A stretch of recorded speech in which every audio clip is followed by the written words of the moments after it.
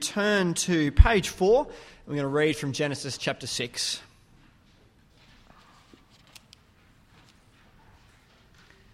If you didn't receive a Bible on your way in, throw your hand up and Paul or Rachel can grab a Bible for you. It'd be great to follow along in the Bible, not just now, but as Paul speaks to us. Everyone got one? Great. Genesis chapter 6 on page 4.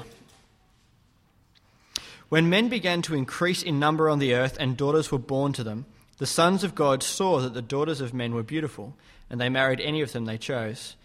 Then the Lord said, "My spirit will not contend with man forever, for he is mortal. His days will be 120 years. The Nephilim were on the earth in those days, and also afterward, when the sons of God went to the daughters of men and had children by them. They were the heroes of old, men of renown. The Lord saw how great man's wickedness on the earth had become, and that every inclination of the thoughts of his heart was only evil all the time. The Lord was grieved that he had made man on the earth, and his heart was filled with pain. So the Lord said, I will wipe mankind, whom I have created, from the face of the earth, man and animals, and creatures that move along the ground, and birds of the air, for I am grieved that I have made them. But Noah found favour in the eyes of the Lord." This is the account of Noah. Noah was a righteous man, blameless among the people of his time, and he walked with God. Noah had 3 sons, Shem, Ham, and Japheth. Now the earth was corrupt in God's sight and was full of violence. God saw how corrupt the earth had become, for all the people on earth had corrupted their ways. So God said to Noah, I am going to put an end to all people, for the earth is filled with violence because of them. I am surely going to destroy both them and the earth. So make yourself an ark of cypress wood. Make rooms in it and coat it with pitch inside and out. This is how you are to build it. The ark is to be 450 feet long, 75 feet wide, and 45 feet high. Make a roof for it and finish the ark to within 18 inches of the top. Put a door in the side of the ark and make lower, middle, and upper decks. I'm going to bring floodwaters on the earth to destroy all life under the heavens, every creature that has the breath of life in it. Everything on earth will perish. But I will establish my covenant with you, and you will enter the ark, you and your sons and your wife and your sons' wives with you. You are to bring into the ark 2 of all living creatures, male and female, to keep them alive with you.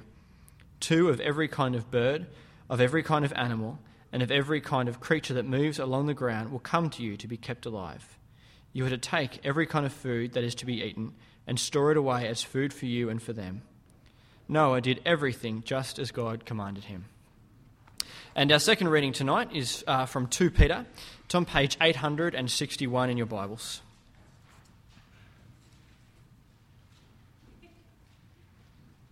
It's 2 Peter chapter 3. We'll read from verse 3, and that's page 861.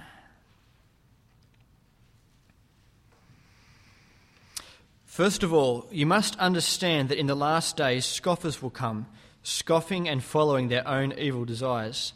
They will say, where is this coming he promised? Ever since our fathers died, everything goes on as it has since the beginning of creation. But they deliberately forget that long ago by God's word the heavens existed and the earth was formed out of water and by water. By these waters also the world of that time was deluged and destroyed. By the same word, the present heavens and earth are reserved for fire, being kept for the day of judgment and destruction of ungodly men.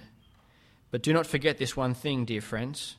With the Lord, a day is like 1,000 years, and 1,000 years are like a day. The Lord is not slow in keeping his promise, as some understand slowness. He is patient with you, not wanting anyone to perish, but everyone to come to repentance. But the day of the Lord will come like a thief. The heavens will disappear with a roar. The elements will be destroyed by fire, and the earth and everything in it will be laid bare. Since everything will be destroyed in this way, what kind of people ought you to be? You ought to live holy and godly lives as you look forward to the day of God and speed its coming. That day will bring about the destruction of the heavens by fire, and the elements will melt in the heat. But in keeping with his promise, we are looking forward to a new heaven and a new earth, the home of righteousness.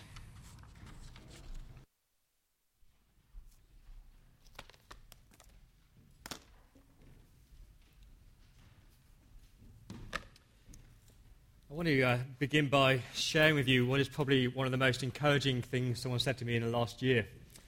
A guy who comes to Southern Light Church, he said to me after church one night, he said, I spent the last 5-6 years going to a church, and I go every week, and I've been told every week that I'm wonderful and that I can do great things for God. And he said, I left every week and I went home feeling utter failure. Because I knew I wasn't wonderful, and I knew I wasn't perfect, and I could not do great things for God. He said, I've joined this church, and it's almost like I come every week, and Paul, you tell me I'm a sinner. And I'll leave here, and I realise I'm a wretched sinner.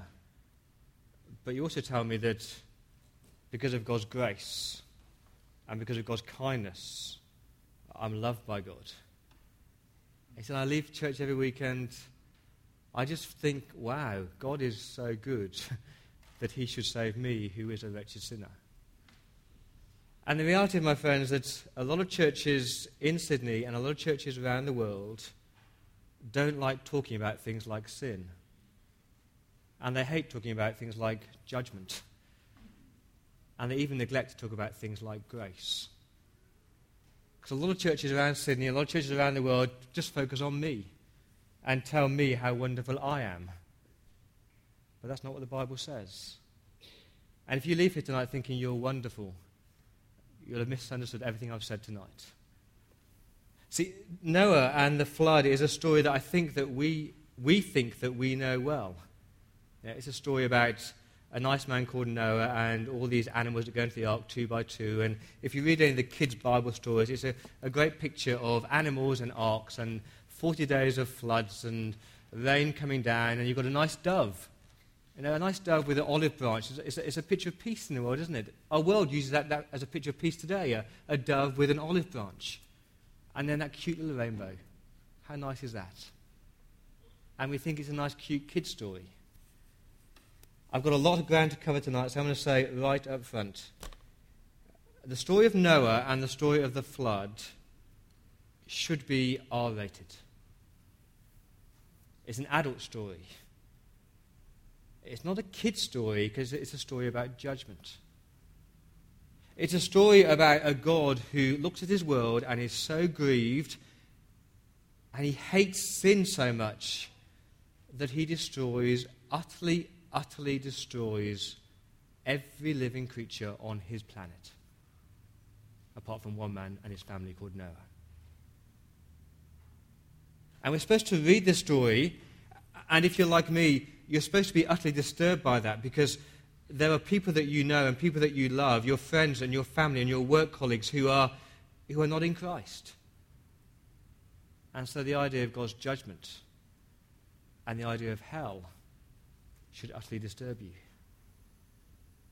This is not a kid's story tonight.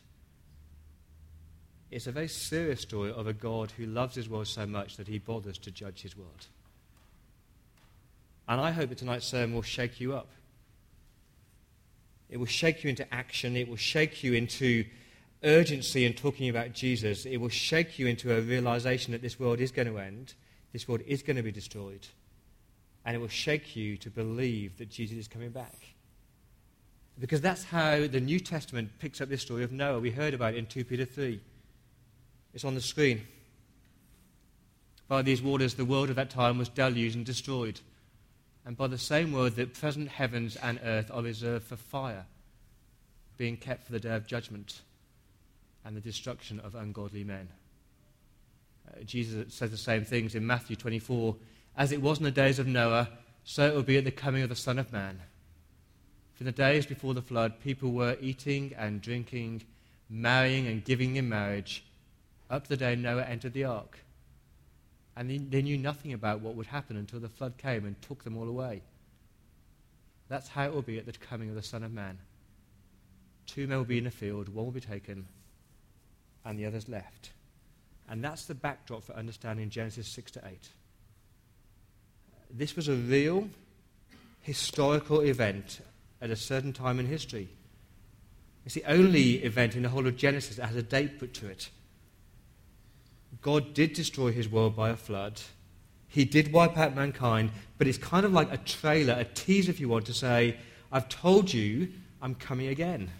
I've told you I'll destroy this world again, not by a flood, but by the flames, by fire.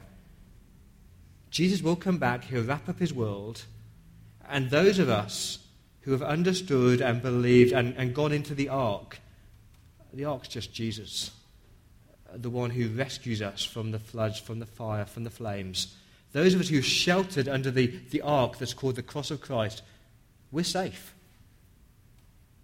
But listen carefully, every single man, woman and child who denies Christ, on that day it will be a day of destruction. I'm going to pray. I'm going to pray that as we read this chapter tonight, the Spirit would so impact you and impact me that we'll be shaken by judgment, but marveling at God's grace. Let me pray. Lord, your word is powerful and precious. You promise that as your word goes out, it will not return empty. And so, Lord, as we come to this topic of judgment and yes, grace, Lord, tonight, Lord, would you teach us? Would you open our mind? Would you not harden our hearts? Would you shake us? Would you give us an urgency and a realization that this world is coming to an end and that your Son will return? And I ask that for Jesus' sake. Amen. Unusually, I've got no clear points tonight. I'm just going to look at the whole of 5, 6, 7, and 8. I want you to think of these two questions. What's the heart of man and what's the heart of God? What's the heart of man? What's the heart of God? Let's go back to chapter 5. That's where it begins. Chapter 5, verses 1 and 2. This is the written account of Adam's line. When God created man, he made him in the likeness of God. We saw that in Genesis 1. We're made in the image of God, in his likeness. We have dignity, we have value, we have worth, we have a uniqueness in God's creation. Verse 2, he created them male and female and blessed them. And when they were created, he called them man. Verse 3, when Adam had lived 130 years, he had a son. Next four words, a son in his own likeness, in his own image. And the alarm bells are going, but sin's entered the world now. And Adam, yes, he's made in the likeness of God, but also he's made marred by sin. And as soon as Adam has a son called Seth, he is marred by sin. He has a bias towards sin. And then death enters the world. Verse 4, after Seth was born, Adam lived 800 years. He had other sons and daughters. Altogether, Adam lived 930 years, and then he died. Verse 8, and then he died. Verse 11, then he died. Verse 14, then he died. It's like a bell that tolls for this chapter. He was born, he lived, he died. He born, he was lived, he died. He was born, he lived, he died. He born, lived, died. Born, lived, died. Because that's what life is about. This is an extraordinary chapter. Chapter 5 of Genesis covers 1,600 years in one chapter. That's about the whole of the rest of the Bible put together in one chapter. And we're told nothing about these people apart from they were born and they'd had a son and then they died. Because that's what life's about, isn't it? We're born, we live, we sin, and then we die. And then we meet a man called Noah. That's where the story really begins. His name means rest or comfort. Look at chapter 6, verse 1. When men began to increase in number on the earth, they're just fulfilling the creation command to be fruitful, increase in number. And daughters were born to them. Verse 2 is such a tricky verse. The sons of God saw the daughters of men, and they were beautiful. And they married any of them they chose. It's a difficult verse. People say, the sons of God could be angels, because that's how the word sons of God is used in the Old Testament, in Job and in Psalm 29. Sons of God to mean the angels. So heavenly beings having sex with the daughters of men. It could mean that. It could just mean that the godly men saw the daughters of men, the women who didn't belong to God, and they intermarried. So the godly people marrying the unbelievers. It could mean that. I don't think it really matters. The issue there is, look at the wording. See if you can spot it. The sons of God saw the daughters of men were literally good, and they took any of them they chose. They saw it was good and they took. What does it remind you of? Genesis 3. The woman saw the fruit and it was good and she took it. And God is just saying sin is still in the world. This world is full of sin. And that's his verdict. Down in verse 5. The Lord God saw how good his world was? No, the Lord God saw how great man's wickedness on earth had become, and that every inclination of the thoughts of his heart were only evil all the time. It's pretty comprehensive, isn't it? Every inclination of the thoughts of his heart was only evil all the time. That's the heart of man. It's called total depravity. Total depravity. Sin, just so you get it, sin is not just doing naughty things. Sin is not just the occasional mess up. Sin is that deep disposition to say, I don't care about God, I'm going to do things my way. Sin is living in God's world and just saying, I know you're there, God, and I know that you made me, God, but I want to do things my way. People say to me, oh, but the world's changed, hasn't it? You know, things have only got better. Have they? Has the human heart really got better? In your heart, don't you struggle with selfishness and stubbornness and the occasional lie and sexual immorality and hatred and greed and manipulation and resentments, and things haven't got better at all, have they? I'm saying this because you've got to be realistic about yourself. You're not good. You are not good. You're not perfect. God says every inclination of the human heart is only evil all the time. It's called sin. That's the sin problem. That's the heart problem. Think about this. God knows what you are thinking all the time. God knows what you are thinking all the time. God knows the words that are on your lips every second, every minute, every day. God knows what you're really thinking about the person who has really annoyed you. And now tell me that you're a good person. Please don't pretend. Please don't try and cover up. Your heart is sinful. You're totally depraved. Now, what's God's heart like? What's the heart of God like? Verse 6. The Lord was grieved. He was grieved that he'd made man on the earth, and his heart was filled with pain. I love that verse. Do you feel it? When you sin, God feels it in his heart. When you sin, God is emotionally troubled by your sin. The word grief is like a grieved lover who has been wronged. It's like the grieved spouse who is heartbroken at the adultery their spouse has committed. Or it's actually like the bitterly disappointed parent. Can you imagine that you raised a child and you fed them and you clothed them and they lived under your roof and they hurt you time and time and time again, but you kept forgiving them. And then they turned around to you and they said, I'm going to change my identity. I never want to speak to you again. I want to live in your house still. I'll live under your roof still, and I'll still eat your food, and I'll still take your bed, and I'll still take your clothing, but I'm just going to ignore you the rest of my life.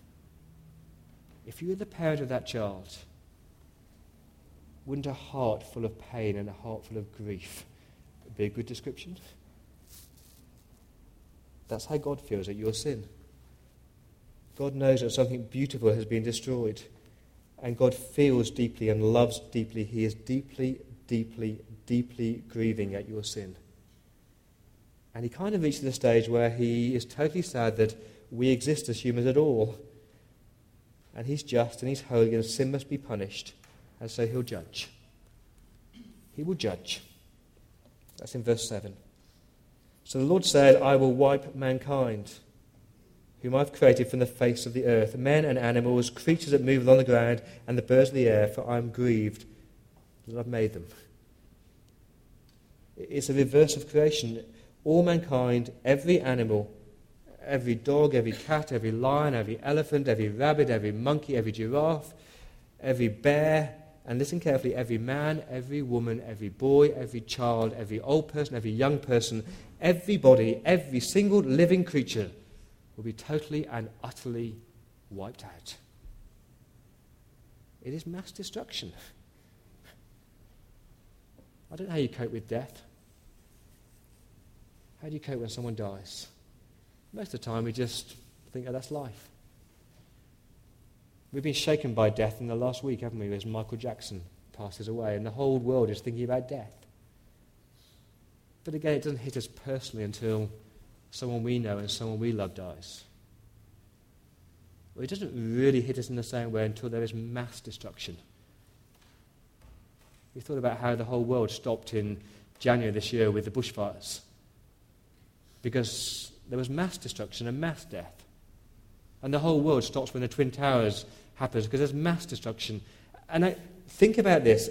It's hard to cope with. What God is saying here is every single man, woman, boy and girl and child on the earth and every animal will be wiped out by his hand. Verse 7, I myself will wipe mankind, whom I've created, not by terrorism, not by a nuclear bomb, but by a flood. And you're probably sitting here thinking, Paul, that's a bit harsh, it's a bit heavy tonight. Couldn't God have given them a second chance? God had given them 1,600 years of chances. Couldn't God have sent a good man? A perfect man to model to them? He did. His name was Enoch. You can read about him in chapter 5. Chapter 5, verse 24, Enoch walked with God. He didn't die, he was no more because God took him away. He was a perfect man, but no one looked at him.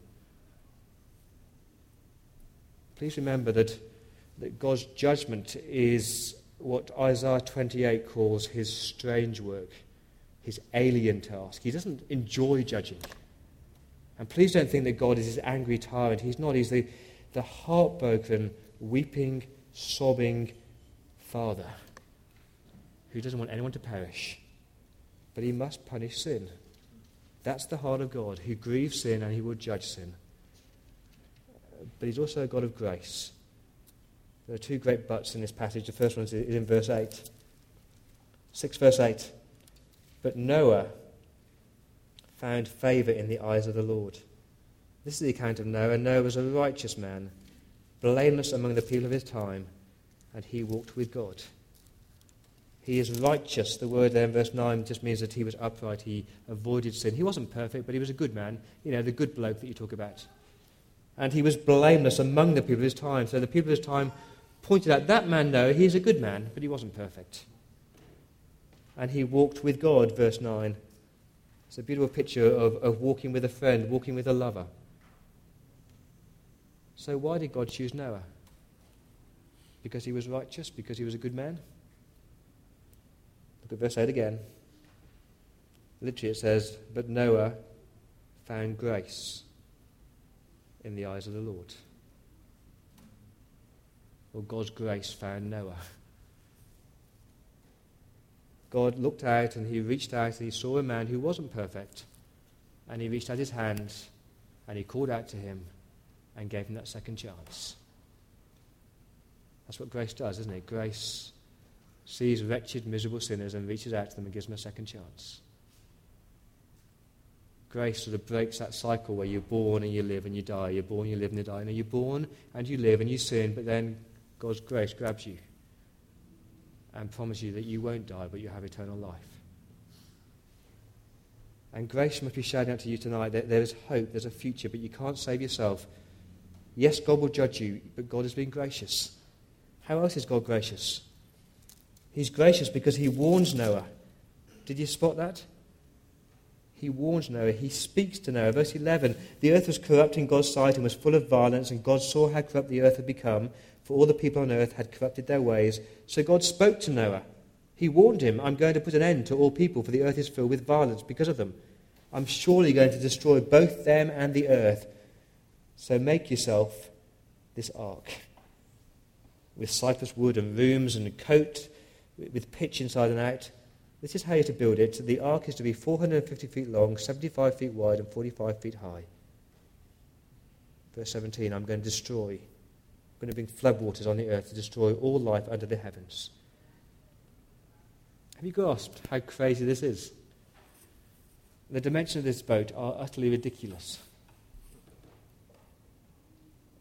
Just so you get an idea, it's roughly the size of the Opera House. One man and his family building a boat out of wood the size of the Opera House. Because God is promising he's going to bring a flood. It's crazy, isn't it? One man in the middle of a desert building this massive, massive boat. Year after year after year. Some people say it took him 120 years to build. Day after day after day building a boat. Someone walked past him, no, what are you doing? Building a boat. Why are you building a boat? Oh, because God's going to flood the world. How do you know? God's warned me. You can't be serious. Yeah, I am serious. I take God at his word. See, that's the essence of what's happening. There's a clue down in verse 22. Noah did everything just as God commanded him. It's a verse of total obedience. Everything that God said, Noah did. He took God at his word, even when his words seemed utterly, utterly ridiculous. And that's why Noah is the man of faith, because he's chosen by grace, and when God says things to Noah, Noah listens. And when God tells him to do something utterly stupid like build a boat, Noah obeys. And I think that's a challenge for you and I, isn't it? Have you got it yet? God has promised that he's going to return in blazing fire and destroy his world, and everybody who does not know Christ will be destroyed. He's told you that. He's warned you that. He doesn't tell us to build a boat. He tells us to get out there and preach the gospel of Christ, because he's the only way you can be saved. He's the ark that you can go into and be saved. And the world will think you're crazy, just like they thought Noah was crazy. What are you doing? Going to church. Why are you going to church? Because I love Jesus. Why do you love Jesus? Because he's the only way to be saved. Oh, you're crazy. Why are you giving it your time? Because I love Jesus. Why do you love Jesus? Because the only way to be saved. You're crazy. Friends, the world is supposed to think that we're crazy. The world is supposed to laugh at us and say, that is utterly, utterly ridiculous. God's going to come and judge his world? Yes, he will. With fire? Yes, he will. Only those in Jesus will be saved? Yeah, that's right. The world thought Noah was crazy. Day after day, year after year, building this boat. And the world should think that you're crazy if you're living the upright, Jesus-focused life. As Jesus said, life just goes on. In times of Noah, people eating and drinking and marrying and preparing to get married and getting drunk and sleeping around, enjoying their leisure time, and Noah was building a boat. And our world just goes on day after day after day, eating and drinking and sleeping around and getting ready to marry, thinking this world is going to last forever. And we sit here and that we know that the boat is Jesus Christ. The ark is Jesus Christ. He's the one who rescues us through the flood, through the flames, and we sit here and we're called to warn people. To warn people, if they don't repent, they don't believe, they'll be destroyed. The world can laugh at me. The world can ridicule me. That's okay. God's been gracious to me. He's warned me. Do people laugh at you? Do people mock you? They should do. Because it sounds utterly, utterly crazy, doesn't it? That one man could die on a cross to forgive you your sins, and that same man's going to come back and destroy the world with flames and fire. It sounds crazy, doesn't it? The world should mock. The world should laugh. Oh, it's a bit heavy, isn't it, tonight? I don't like it, they say. No. I don't like it either. But the Word of God tells me that. God's so patient, isn't he? He's so patient. He's waited years and years and years and years, giving us opportunity to repent. But the world doesn't. It just keeps on eating and drinking and sleeping around and preparing to marry just as they did in the days of Noah. Let's pick up the story again in chapter 7. The Lord said to Noah, "Go into the ark, you and your whole family, because I found you righteous in this generation. Take with you 7 of every kind of clean animal." 7 because you're going to sacrifice some of them as an offering to the Lord. A male and its mate, and 2 of every kind of unclean animal, just so those species can be continued. A male and its mate. And 7 of every kind of bird, male and female, to keep their various kinds alive throughout the earth. This is it, verse 4. 7 days from now I will send rain on the earth for 40 days and 40 nights. Can you imagine that? He'd been waiting and waiting and waiting, and God says, next week, next Sunday, it's going to come. And Noah's going, really? And then can you imagine Noah looking around at his family and his friends and all those people going, but these people, where are they going to be? I imagine he wept. But Noah did all the Lord commanded in verse 5. And verse 6, the flood waters came on the earth, and Noah and his sons and his wife and his sons entered the ark to escape the waters of the flood. Pairs of clean and unclean animals, of birds and all the creatures that moved on the ground, male and female, came to Noah and entered the ark, as God had commanded Noah. And after the 7 days, the flood waters came on the earth. In the 600th year of Noah's life, on the 17th day of the 2nd month, on that day, all the springs of the great deep burst forth, and the floodgates of the heavens were opened, and the rain fell on the earth 40 days and 40 nights. And on that very day, Noah and his sons, Shem, Ham, and Japheth, together with his wife and the wives of the 3 sons, entered the ark. And they had with them every kind of animals. Look down to verse 16. The animals were going in, were male and female of every living thing, as God had commanded Noah. And then the Lord shut him in. Did you spot that? Can you imagine being Noah? The rain starts to come. And the rain comes down. And the floods come up. And he's inside this ark. And there's people outside who he knows and he loves. And he can't see them. But he can imagine them swimming and desperately trying to come to the ark and saying, help me, help me, help me. But it's too late. They had the chance to repent. They had the chance to believe. But it's too late. Can you imagine that deathly silence when he realizes that the waters are so high now that no human being could possibly survive? That's Judgment Day. That is Judgment Day. And we're supposed to feel it. We're supposed to be disturbed by it. But then you get the picture of great mercy. The picture of grace. Verse 8, chapter 8, verse 1. But God, look at that word, God remembered Noah and all the wild animals and the livestock that were with him in the ark, and he sent a wind over the earth, and the waters receded. God remembered Noah. That's the turning point of the story. When God remembers, he acts to save. God remembered Abraham, God remembered Rachel, God remembered Noah, and he acts in a way to save them. Do you remember the thief on the cross? What did he say to Jesus?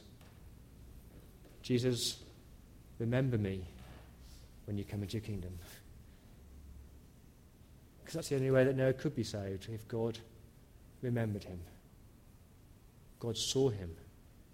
God rescued him. God saved him. And the rest of chapter 8, you can go away and read it. He sends out a raven, he sends out a dove, and the waters recede. And then Noah steps out of the ark. Look at verse 15. Then God said to Noah, come out of the ark, you and your wife and your sons and their wives, and bring out every kind of living creature that's with you, the birds and the animals and all the creatures that move along the ground, so they can multiply on the earth. Verse 13, so Noah came out, together with his sons and his wife and his sons' wives. Can you imagine that day? Steps out of the ark, dry ground. But there'd be utter silence, wouldn't there? Because there's no birds and there's no animals and there's no other human beings. It's like a war zone, if you want. Except it's not. It's just a new creation. It's just a new beginning. It's just a new chance and a new life. Are you making the connections yet? Jesus will return. He'll destroy this world by fire. But if you call out, Jesus, remember me, if you've sheltered under his blood, sheltered under the cross and said, yeah, he died for me, he forgave my sins, it's like you're stepping out of the ark into the new creation, the new heavens and a new earth, to a new world. A world with no pain and sickness and crying and mourning and grief because the old world has passed away. That's what this story is all about, my friends. We're wicked. God must judge. But God is gracious and sees us and gives us a chance to repent and a chance to believe. I'm just going to leave you with these two challenges. Please don't say you don't like this sermon. Please don't say I've been too harsh. Please don't tell me, oh, I like to think everyone goes to heaven. They don't. Please don't tell me that you'd like to think that you have plenty of time to repent. We don't. We don't know when he's going to come back. Two challenges for you as I finish. A sense of urgency and a sense of security. There's got to be an urgency. The wrath of God is coming. This world is going to be wiped out with a fire. You've got to talk about Jesus. You've got to talk about the ark. You've got to warn people saying, are you in the ark? Are you in Jesus? Why do you find it so hard to talk about Jesus? I find it hard. Yeah, people might think I'm crazy. People will block their ears. People will say, I don't like it. People will kind of say, I'll hope that I'm strong enough, I can swim fast enough to survive the flood and battle through the flames. You can't. I'm going to leave this challenge. Who are you going to talk to this week about Jesus? Who are you going to sit down with this week? Someone that you love and warn them and talk about Jesus. Who? But the security, isn't it? I'm going to leave you with this. The ark, the refuge, the protection from the fires of hell is a man called Jesus Christ. And when we say, remember me, Jesus, you can be absolutely certain, absolutely secure that he will. And when the floods come, when the fire comes rather, he'll protect you through those flames. He doesn't promise to protect you from the floods of life. He doesn't promise to protect you through suffering and hardships of this life. But he does promise that when he destroys this world, that he'll take you home. And you can step out of that ark into a new creation and live with him for all eternity. That's the most secure thing I can tell you, isn't it? You're saved by grace. God will remember you if you're sheltering under the cross of Christ. I'm going to give you a moment now in silence. There may be people tonight who for the first time have realized that judgment is coming, that this world is going to be destroyed, and that Jesus Christ is the only hope and the only way. I'd love to talk to you. I'd love to pray with you. I'll give you a moment now just to think about the urgency, think about your security. And I'm going to pray.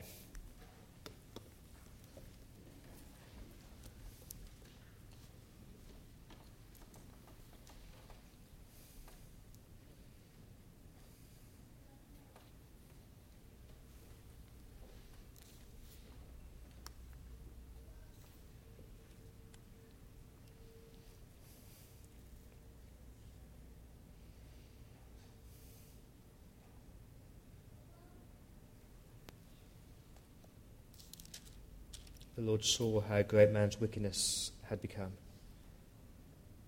And every inclination of the thoughts of his heart was only evil all the time.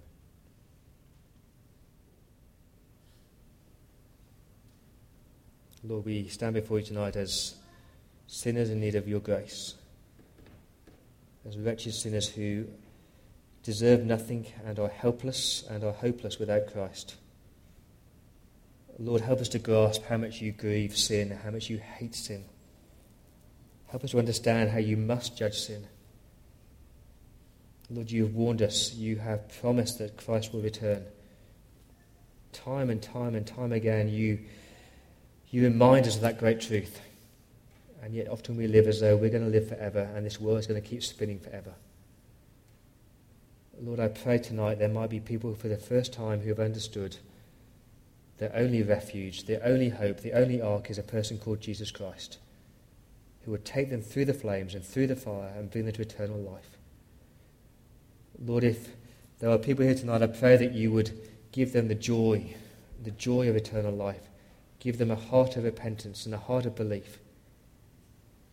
And Lord, I thank you for your grace. Thank you that we have found favour in your eyes through our Lord Jesus Christ. Remind us, Lord, of that grace. Remind us of the security. But please give us that urgency. And I plead that for Jesus' sake. Amen.